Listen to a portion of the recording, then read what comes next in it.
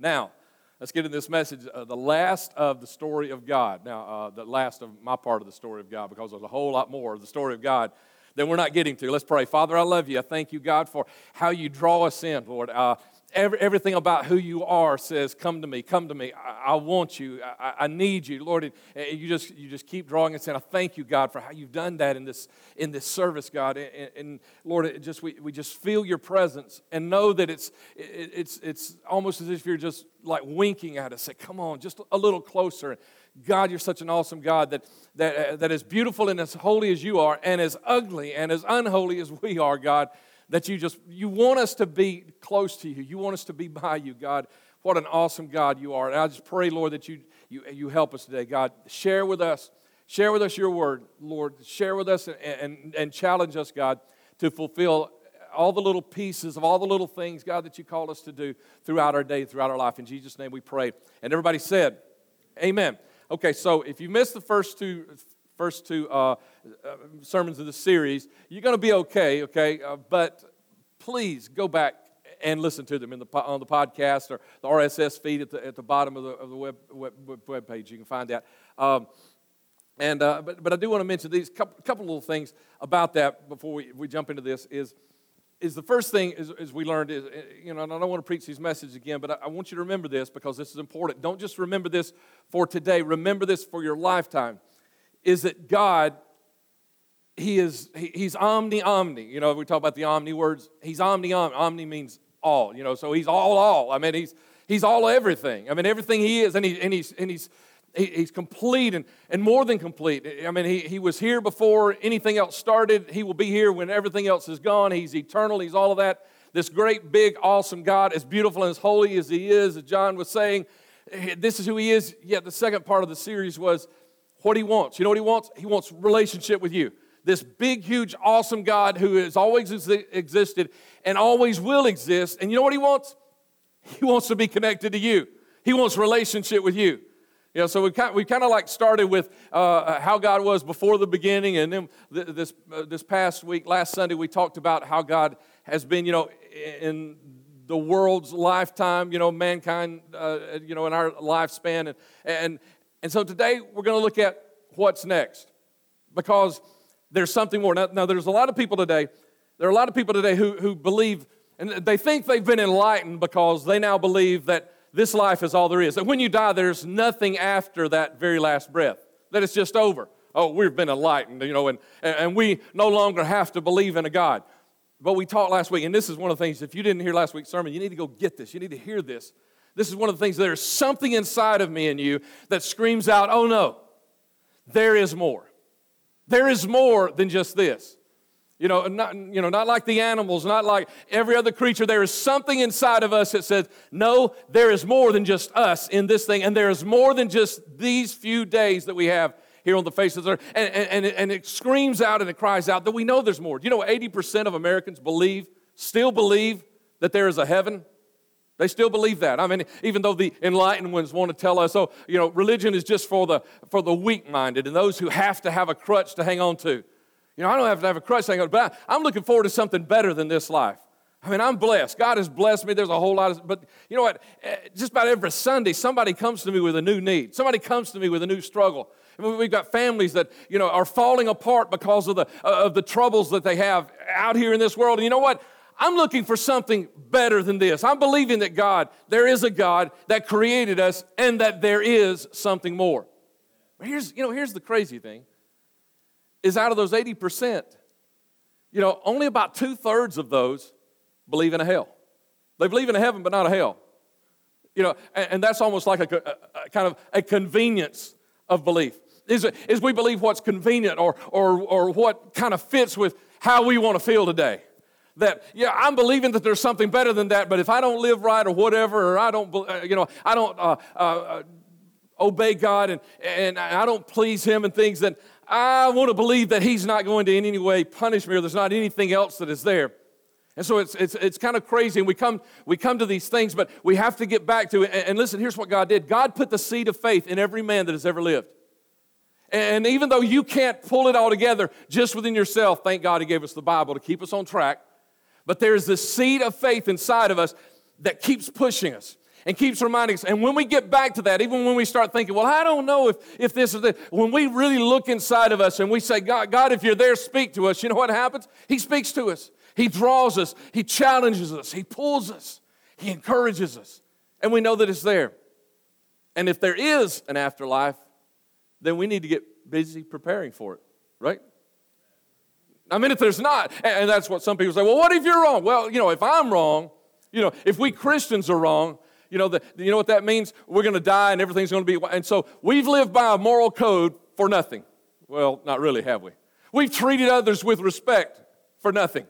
Not really. We have valued others. We've given our lives to something bigger than ourselves. And was it always? No, it wasn't always. I mean, even if there is nothing after my last breath, everything that we do here has been pouring into. I mean, it's been for good. But for those that aren't, for those who aren't Christians, if they're the ones who are wrong, then we've prepared for eternity, and they are going to be the ones standing wanting. I mean, either way you look at it. I mean, if I'm speaking to someone today who is an agnostic or even an atheist, if I'm speaking to you today, I say, if I'm wrong, so what? We lived a great life. We poured into people. But if you're wrong, and so either way, I mean, the best thing to do is this moral code and all these things, but there's something inside of you. I know there's something inside of you because I feel it inside of me that says, there is more. There's more beyond this life. And you know where it begins? It begins with Jesus Christ. In 1 John, it says, this is the testimony. God has given us eternal life, and this life is in His Son. He who has the Son has life. He who does not have the Son of God does not have life. I could have gone several places here, but God led me to this one to remind us of this, that whoever has the Son has life. And we're talking about eternal life up there. See the first line? We're talking about eternal life. We got life here, but we're going to have eternal life as well. And he who has the Son has life. And if you don't have the Son, you don't have life. So why is this scripture important? Because, and like you teenagers and you young adults especially, but all of us, we're being bombarded by secularism. We are being bombarded by these thoughts of how there is no God, or their universalism of how there are plenty of gods. In any way you want to get into eternal life, you can do that. We're being bombarded by this, and you teenagers, you're going to face it more and more. You young adults who are in college, you're going to be bombarded by it. I mean, that there's many, many ways to heaven, but the scriptures tell us this is the only way. I mean, there's nobody else who has died for your sin. And if you have to become good all by yourself, I agree with John. I'm not holy. I cannot earn, I cannot merit. I can't get good enough or beautiful enough or holy enough. I cannot pay the price for my sin. There's only one who has paid for your sin, and His name is Jesus Christ. And so you have, if we're going to get ready for an eternity, for something that is more beyond this life, the first thing we've got to do is we've got to make a decision. We've got to decide if we believe, whether or not we believe, if this scripture right here is true, if having the Son means you have life and not having the Son means you don't have life. You better make that decision, because you're going to be challenged with that for the rest of your life. Make the decision today. Make the decision today. And I'm talking to Christians who have been in church for months or years even. Make the decision today that, yes, I know that there's something inside of me. It's that seed of faith that He planted inside of you. He didn't put it in your dog. I'm sorry for you dog lovers out there. You think that your dogs are going to heaven with you. Okay, we'll have that discussion later. He did not put a seed of faith in your dog. He put a seed of faith in you, and this seed of faith screams out to you and says, yes, there is something more. And the more that is after this life can only be found in this one that we call the Son of God, Jesus Christ. We have to know that. We have to make sure of that. Because, and here's the reason it's so important, is because after death, there are no do-overs. You ever ask for a do-over?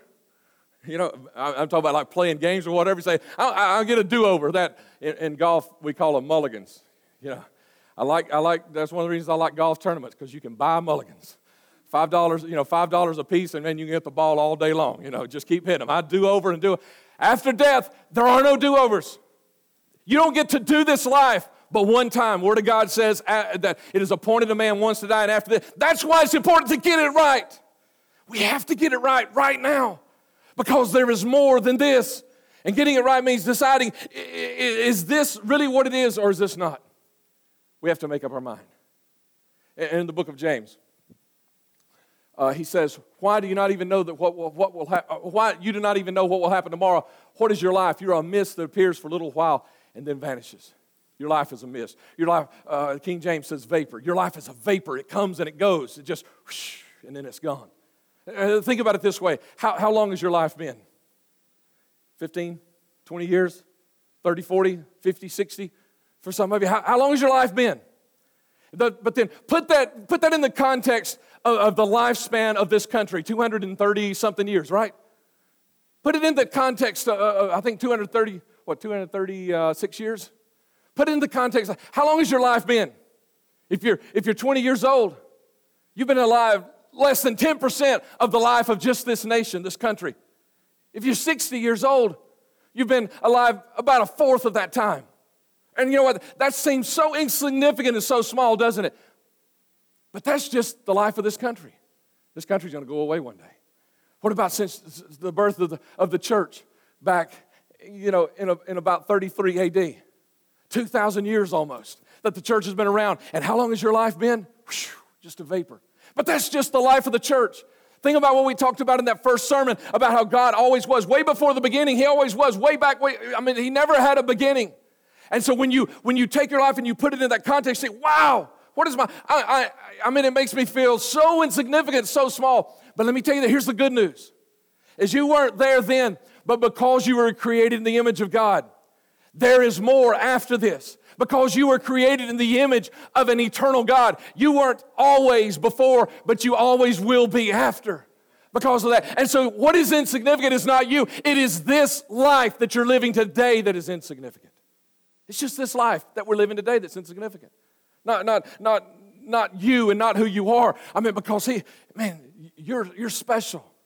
You're important to God. Everything He has done, that's what we talked about last Sunday, everything He has done has been because He wanted to reconnect to you. This is who God is. He wants to take His beauty and holiness. What an awesome setup this morning, John. He had no idea, but He's setting me up. This is what God wants to do. He wants to take His awesome beauty and holiness and put it in you and make you beautiful and holy for eternity with Him. And so we have to make this decision and understand what is really important here. What is really important here? John chapter 14, first 3 verses there, Jesus is telling His disciples, I'm about to leave the earth, but don't let your heart be troubled. You believe in God, believe in me too. In my Father's house, and according to which version you're reading, some say rooms, some say space or places, and some say mansions. But He's saying, look, in my Father's realm, there's plenty of room, is what He's saying. Whether He says rooms or mansions, either one. He's saying there's plenty of room, right? If He says mansions, that's still plenty of room, right? He says, my Father's house, there's plenty of room. And I'm going right now, I'm going to prepare a place for you. In all this room that my Father has in His realm, I'm going to prepare a place for you. If it were not true, I would have already told you by now. But if I go to prepare a place for you, I will come back and receive you to myself. Think about it. He says, I wouldn't go prepare a place for you and not come back to get you. I'm going to prepare a place for you, and I'm going to come back, and I'm going to receive you to myself, that where I am, there you may be also. We're talking about heaven. I got to throw this in here somewhere, and this just seems like a good spot to throw this in, is we're not going to live on a cloud. Y'all know that, right? We're not all going to get, assigned a halo and wings and, harps. I love It's a Wonderful Life, but we're not all going to become angels and have to come back, and try to earn our wings by helping somebody up. That's not what eternity is. What eternity is He's going to bring a new heaven and a new earth into being. And it's going to be like this one, except there's going to be no more pain. My mother-in-law, who is hurting today, in the new earth, there's going to be no more pain. There's going to be no more sickness. There's going to be no more sorrow. Nobody's going to cry over losing another job or losing a relationship or losing a family or losing a loved one or losing a child. There's going to be no more crime. I mean, everything that sin, the curse of sin has brought into this world, that's what God is really going to, He's just going to do away with all that, and He's going to make a perfect world. You've been looking for a perfect world. Guess what? It's coming. Because you know what Jesus did? Jesus was here for about 32, 33 years. And those last 2.5, 3 years of His life, He was preparing and providing for your salvation. Okay, and it took Him 2.5 or 3 years, and He provided for your salvation, but He also provided for your healing. Because He took the stripes on His back. And He gave us teaching, and He taught, and He explained to us who the Father was, and He did all this. So for 2.5 or 3 years, I mean, all the stuff that we preach and we teach about Jesus that we know about Him, He did all that in 2.5 or 3 years. Man, and it's a multitude of stuff that He did and that He spoke to us and He showed us. But since He spoke those words in John chapter 14, He's been preparing a place for you. Now think about it. He took 2.5 or 3 years to take care of your healing, to take care of your sin, to take care of all these things that you and I are dealing with on this earth. But then He spoke this in John chapter 14, and He said, I'm going to take care of your eternity. And He's been gone for 2,000 years getting ready for your eternity. Oh, it must be something awesome that He's preparing for me and you. That's what, for 2,000 years He's been preparing something beautiful. It's going to make, as the Word of God says, it's going to make us even forget this world ever existed. Because Isaiah said, the former earth will not be remembered nor even come into mind. You know, so those days when you think, one of these days in eternity, we're going to look back at these days and I'm going to say, oh, wasn't that bad? And I'm going to say, I don't remember. I don't know what you're talking about. Because this is so, let's not dwell on yesterday, but let's dwell on the beauty that we have here. For 2,000 years, Jesus has been preparing for your eternity. There is more. But what do we prepare for? Tomorrow. The next 5 minutes. You know, I mean, that's what we do, right? Even though this life is a vapor, what are we doing? We're spending all our time worried about 5 minutes, 10 minutes. We're worried about tomorrow. We're worried about next week. We're worried about the bill we've got to pay. Okay, give me your top 3 worries right now in your mind. What are they? Just, what are they? 1, 2, 3. What are your top 3 worries in your mind? Now, let me ask you a question. 1,000 years from now, will they matter? I mean, even the biggest bill that you have to pay, if you're about to be evicted and kicked out of your house, 1,000 years from now, it won't matter. It won't matter. And I'm not saying don't do whatever you need to do to pay that bill. Don't do whatever you need to do to take care of those things. What I'm saying is, you know, if you're going to spend hours and hours and hours worried about that thing that's not even going to matter 5 or 10 years from now, make sure you're spending much more time preparing for the eternity that you're going to exist in that is so much bigger. I mean, you can't even multiply it out because 60 or 70 or maybe even 100 years on this earth is still just a vapor compared to the eternity that you're going to live in. What is going to matter 1,000 years from now? What's going to matter? You know, think about the things that are going to matter.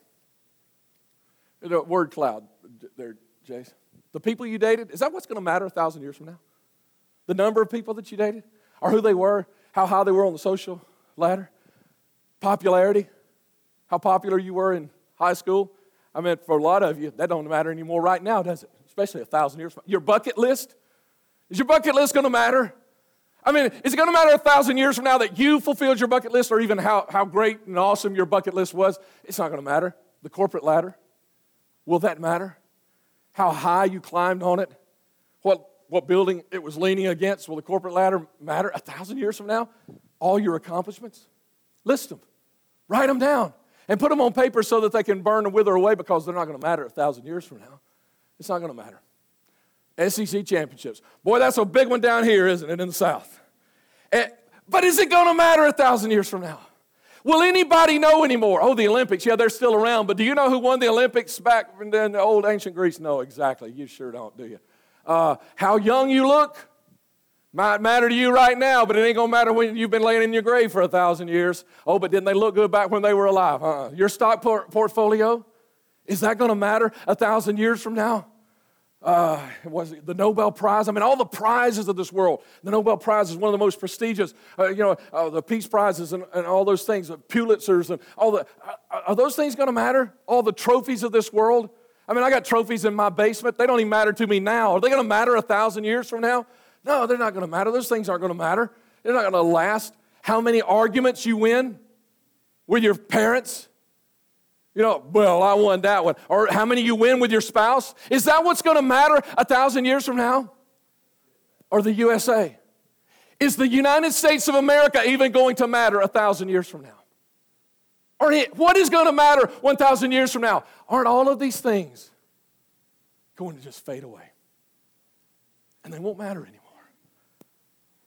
Why don't we spend some time on the things that matter? Let me tell you what's going to matter.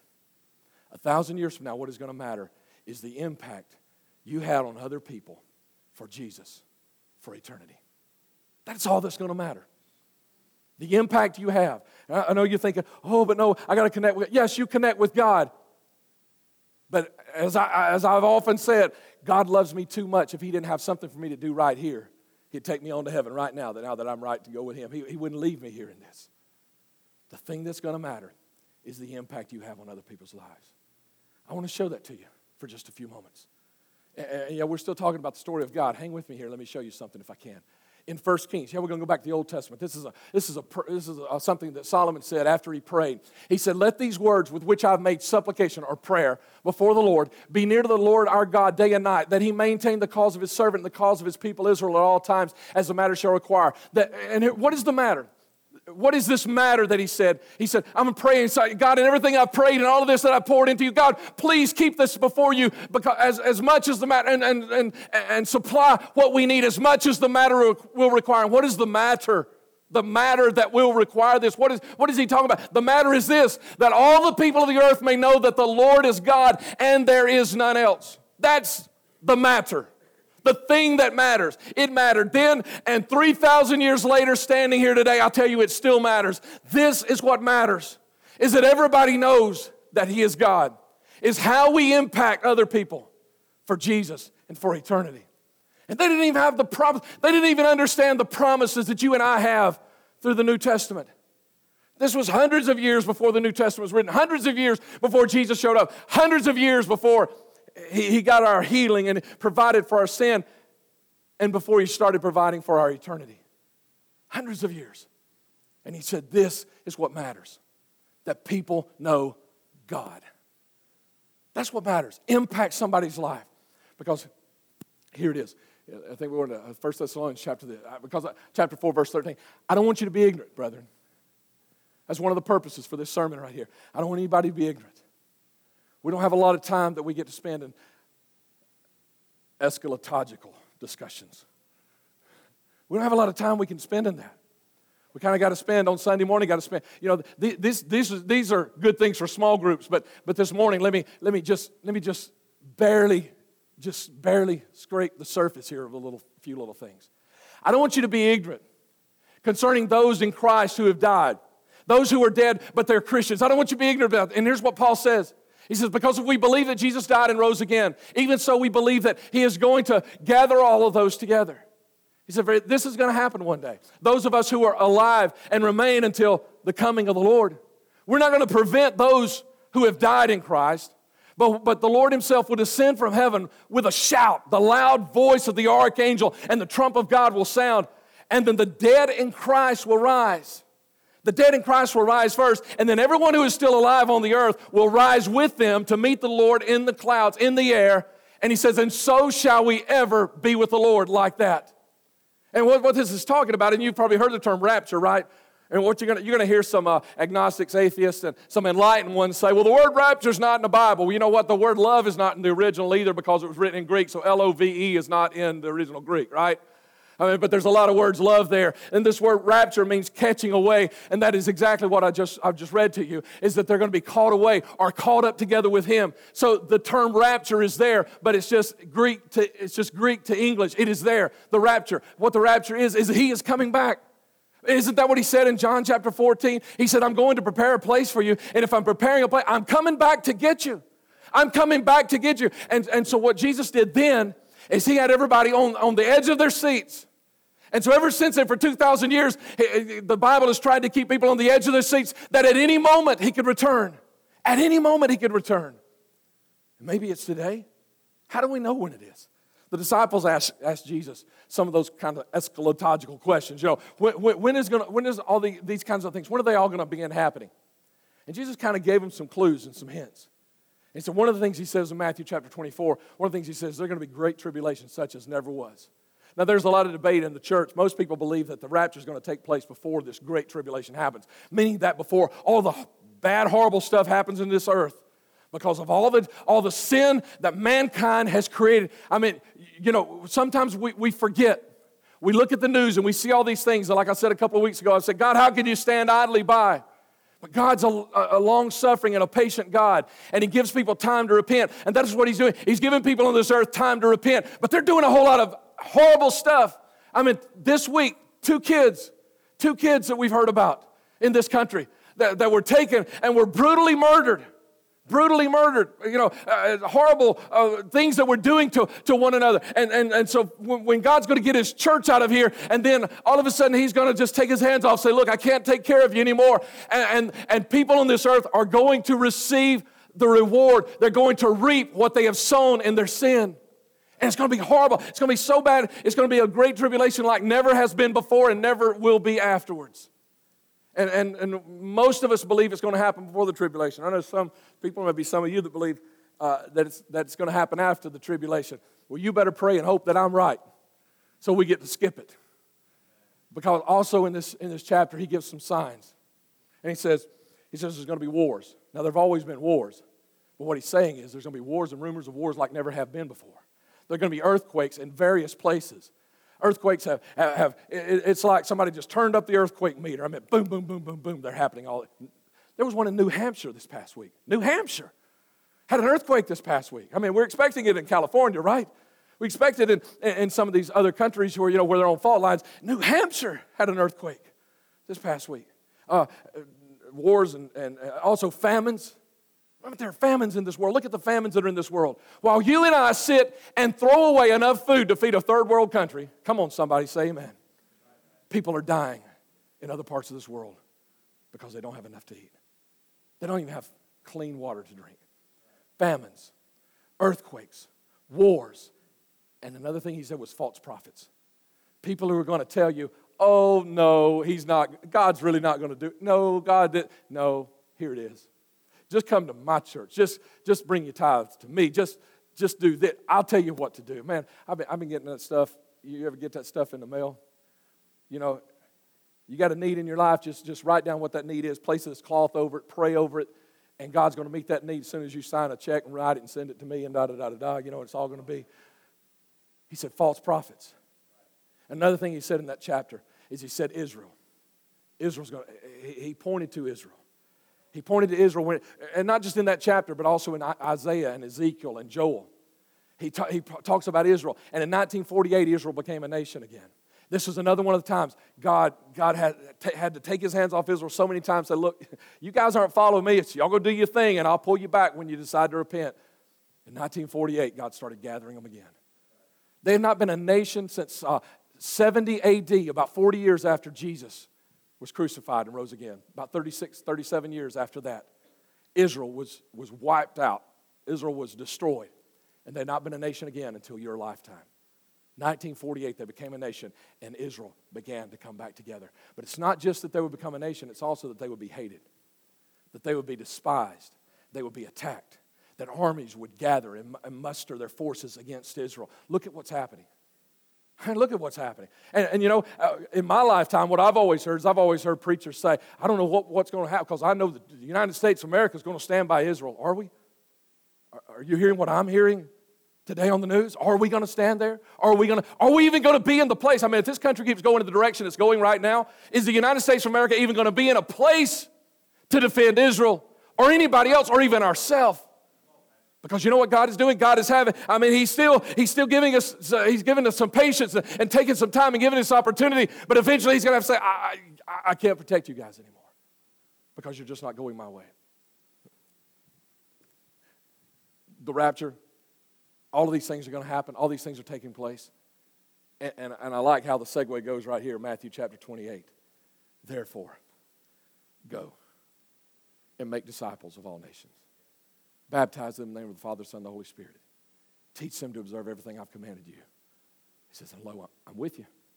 I'm going to be here, right by your side, even to the end of this age. Now, after the end of this age, we know we're going to be with him, but he is promising us to be here with us right now. Therefore, make disciples. Therefore, make disciples. In Acts chapter 1, this is the very same thing from Matthew chapter 28. It's where Matthew was writing, what did Jesus say just a few moments ago right before he left? He said, go and make disciples. Luke's writing too. Luke's saying, I remember what Jesus said. Luke's writing too, and they're both writing down. I'm trying to remember what Jesus said just a couple of moments ago. And Luke remembers him saying it this way. Because the disciples, they were asking, when's your kingdom coming, Jesus? What are the signs going to be and all this? And Jesus said, look, that's not important right now. It's not important that you spend all your time trying to figure out exactly when I'm coming back and all that. What's important is that you understand this. I'm about to give you power. And the power I'm going to give you is so that you can go be witnesses unto me into the uttermost part of the earth. And that's what Luke remembered him saying. At the same time, Matthew was remembering. What are they remembering? They're remembering him saying, here's what you need to do to prepare. Because there's something more. I mean, it was a sad thing for them to look and watch Jesus go. I mean, he's raised from the dead, and then he ascended to heaven. It was a sad thing to them. But they said, he was saying, there's something more. I'm going to prepare, and I'm coming back. So there's two things I want to say to you this morning. Two takeaways right here. Is you need to be preparing for eternity. If you're not a child of God, if you don't have a relationship with him, you need to be preparing for eternity. And the answer is in 1 John, the first scripture we read. If you have the Son, you have it. Accept him as your Savior. If you have the Son, you have life. And if you don't, you don't. It's just that simple. Prepare for eternity. But there's something else beyond that. We say around here, it's one of our pieces of our DNA is it's not about me. Before I became a Christian, everything was about me. God was doing everything he could to make me a Christian. He was giving good people into my life. He was orchestrating all these things. And some of you can look back at your life and say, yeah, that's what God was doing. Man, God was putting people in my path, and he was putting obstacles in my way of going my own way. But as soon as you said, I want the Son, and you took the Son as your life, and you prepared for it, from that point on, this life, church services, prayers, is no longer about me and you. But it's about somebody else that needs to be out there. Now, whether we call it being a servant of God, or whether we call it being obedient to him, or whether we call it pleasing God, or whether we call it doing his will, whatever you call it, it doesn't matter what you call it. The fact is that we do that. When you're in relationship with someone, you want to please someone. When you're in relationship with someone, you want to do you have the same heart that they have. When your relationship with someone, the things that crank their tractor, cranks your tractor. And you know what cranks got? Here it is right here. And this is why this part is the story of God. The final chapters are somewhat written as we look in the book of Revelation. And we look at Matthew chapter 24. And we look at Isaiah and Ezekiel and Joel and many other places. But the details haven't been filled in yet. Maybe your name wasn't filled in yet. But maybe today it can be finished when you say, Jesus, I need you to forgive me of my sins and be my Savior. But there's still something else, isn't there? This is who God is. He's this great, awesome, eternal Father of heaven and Father of everyone who ever lived. And all a father wants is for his kids to be happy, healthy, and at home. And what he says is, now that you're home, go find your brother that's missing. Go find your sister that I died for, that I've been preparing for 2,000 years, a place for them. And they don't know me. Go find them and bring them home. There is something more. Not just something more in eternity after this life. There is something more for you to do. Oh, goodness. There's something more for you to do than sit on this church chair every Sunday. There is more. Stand, come to the front. Let's close.